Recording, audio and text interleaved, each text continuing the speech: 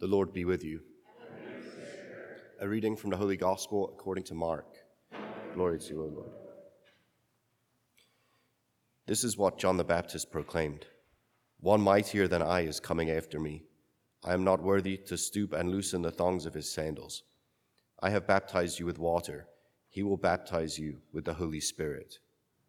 It happened in those days that Jesus came from Nazareth of Galilee and was baptized in the Jordan by John. On coming up out of the water, he saw the heavens being torn open and the Spirit like a dove descending upon him. And a voice came from the heavens, "You are my beloved Son. With you I am well pleased." The Gospel of the Lord.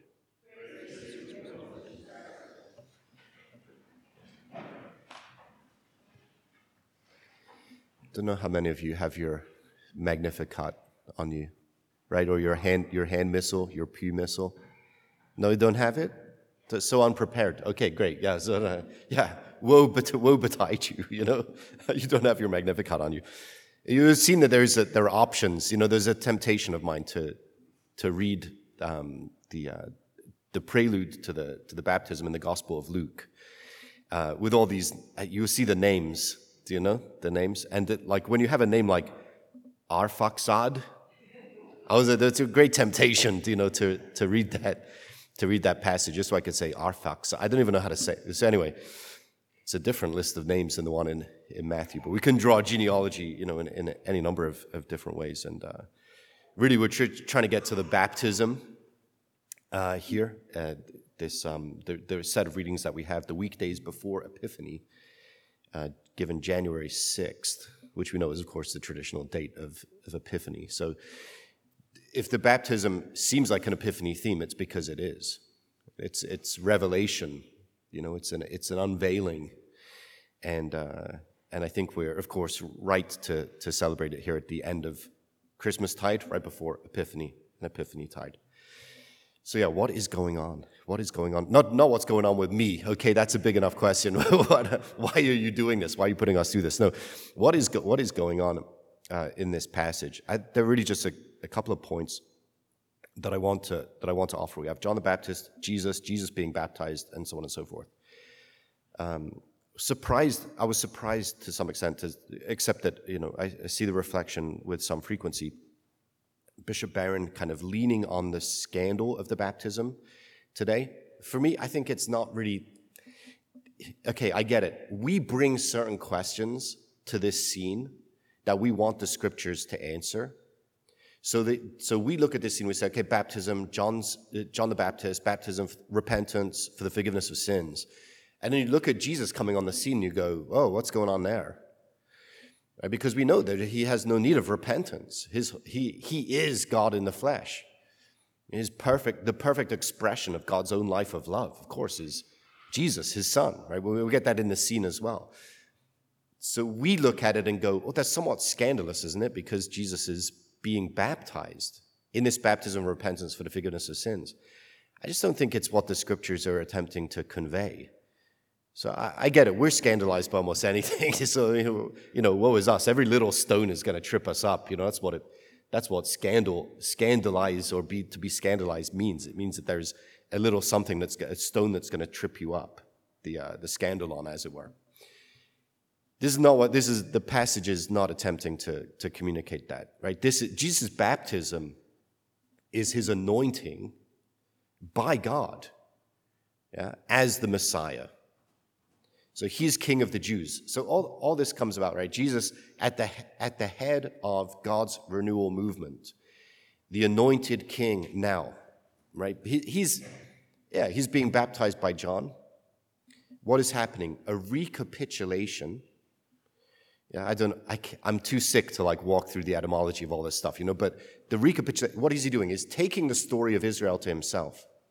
And if we don't see that here, right, making his way through the waters of the Jordan as a reenactment of the Israel's journey through the Red Sea. If we don't see that, then we'll see shortly Jesus going out into the desert for 40 days to again appropriate the story of Israel, who spent 40 years in the wilderness. These are the stories, this is the narrative that is unfolding in front of us. We don't want to pick up, we want to let the Scripture speak to us. This is the great aim of Scripture study, is to allow the Scriptures to speak to us. Rather than for us to go and interrogate the Scriptures on every point that we have, right? Every question that we have. We want the Scriptures to speak to us because the story is being told really not for nothing. The story is being told so we get the story of God unfolding in front of us in such manner that we're able to participate in the unfolding story of God. We're going to find our place in God's plan. Allow the Scripture to speak to us. Okay, so Jesus, that's what I'm saying. Okay, is Jesus the anointing, right? The baptism of John, the recapitulation. He is, and this is why it's a Christmas. Again, my theme, the wildness of Christmas, is why this is a wildness of Christmas theme, right? Because Jesus he's taking on the story of Israel. He's going to do it from within. This is so foreign to the way that we think about God, isn't it? In a sense, do we think of God working it out from within? Or do we think of God as the power from outside that can affect what we want him to affect? Right? So this is the creator God is the God who lives in his creation and is affecting the solution. He's affecting the reality from within. And that scene, that manger scene, is that kind of thing. He's going to do it from within. We go, I'm not sure that we're comfortable with that. It's more like, why don't you do it from without? Why do you do it from the outside? You leave us in this space, we'll do our thing, and we'll ask you for the thing that we want you to do when we want you to do it. But that's a much more comfortable image of God, which is probably why culturally we gravitate towards that. No, God wants to be intimately involved in his creation. This is an act of delight for him. I understand you see the manger and we think about the cross already, but he's delighting in his creation. He's come to be with us. He's come to work it out from within. He could do it. Yeah, could he do it from outside? I guess he could. Except that God's power is self-giving love, which only ever really works from within. Right? Isn't that the case? It's like, how many people have you lectured into conversion?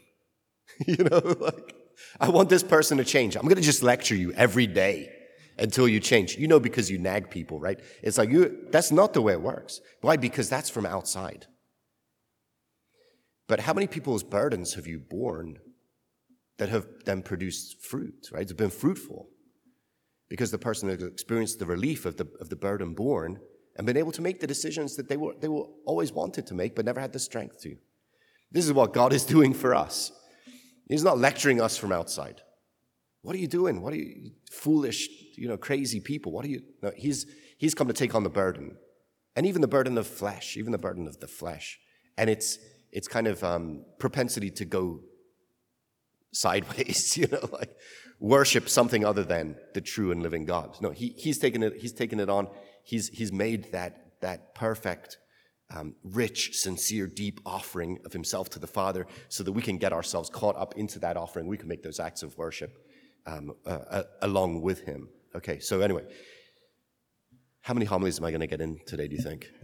I'm going to blame it on the medication. Yeah, so it's okay. We're doing that thing.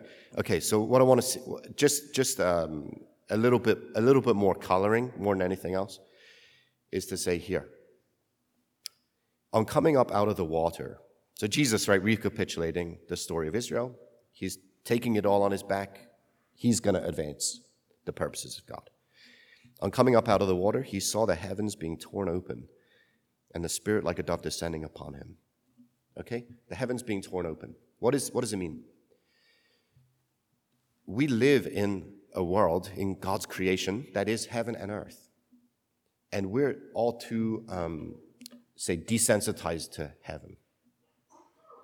So heaven is where God is. Heaven is the place of God.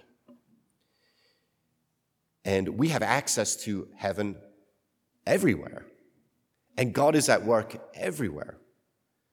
But we, of course, are physically, sensorily, we're trained on what we can touch and taste and see, and right, and manipulate. Probably is more significant for us.